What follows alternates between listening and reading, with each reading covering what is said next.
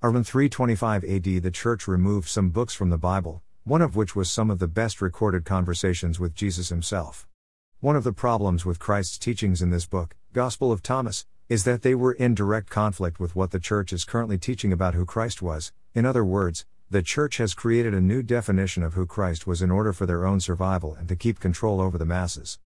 True history of the Church. This describes in more detail what lead up to the removal of books from the Bible with a history of the Church that they don't want anyone to know. The Church has also added content, as well as changed some of it, in order to support a second God that defies all moral values of the original God, that created all of nature, in the Bible. This second God is trying to place importance on himself while being appealing to humanity in the idea that humanity is special and more important than the rest of his creation. This has obviously caused humanity to ignore the fact that they are the sole species of nature that is destroying the rest of it. If you can abide by all of the moral values of the original God, then you will find that you will automatically respect the rest of nature and you won't place yourself on a pedestal above other creatures in his creation. By doing this, you are causing yourself to connect much better to the rest of his creation and to himself as well. The more efficiently you can do this, the more intelligent you will become, because you are re-establishing the core values that you were born with. The Church teaches that we are all sinners, but when I ask them what sins a newborn baby had committed, they shut up, because in reality, we are born into purity, with the best of morals, and are then corrupted, mostly by the Church itself, into a lifestyle that slowly draws us away from good morals.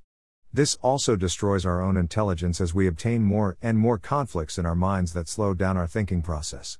A good example of this is a computer. As the memory fills up with more and more clutter, the slower the computer is able to process information. Intelligence is the speed at which we process information.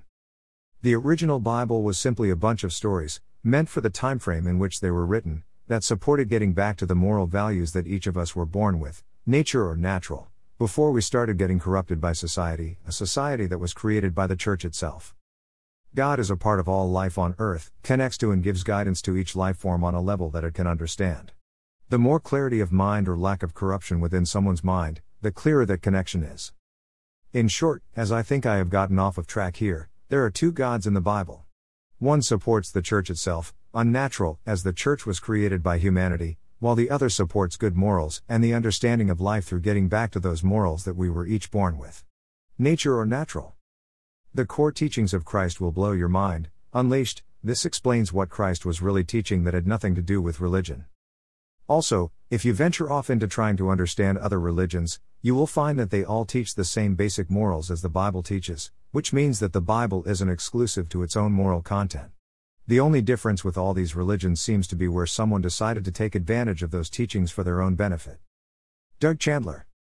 The truth has never been clearer. The Two Gods in the Bible Unleashed. Download.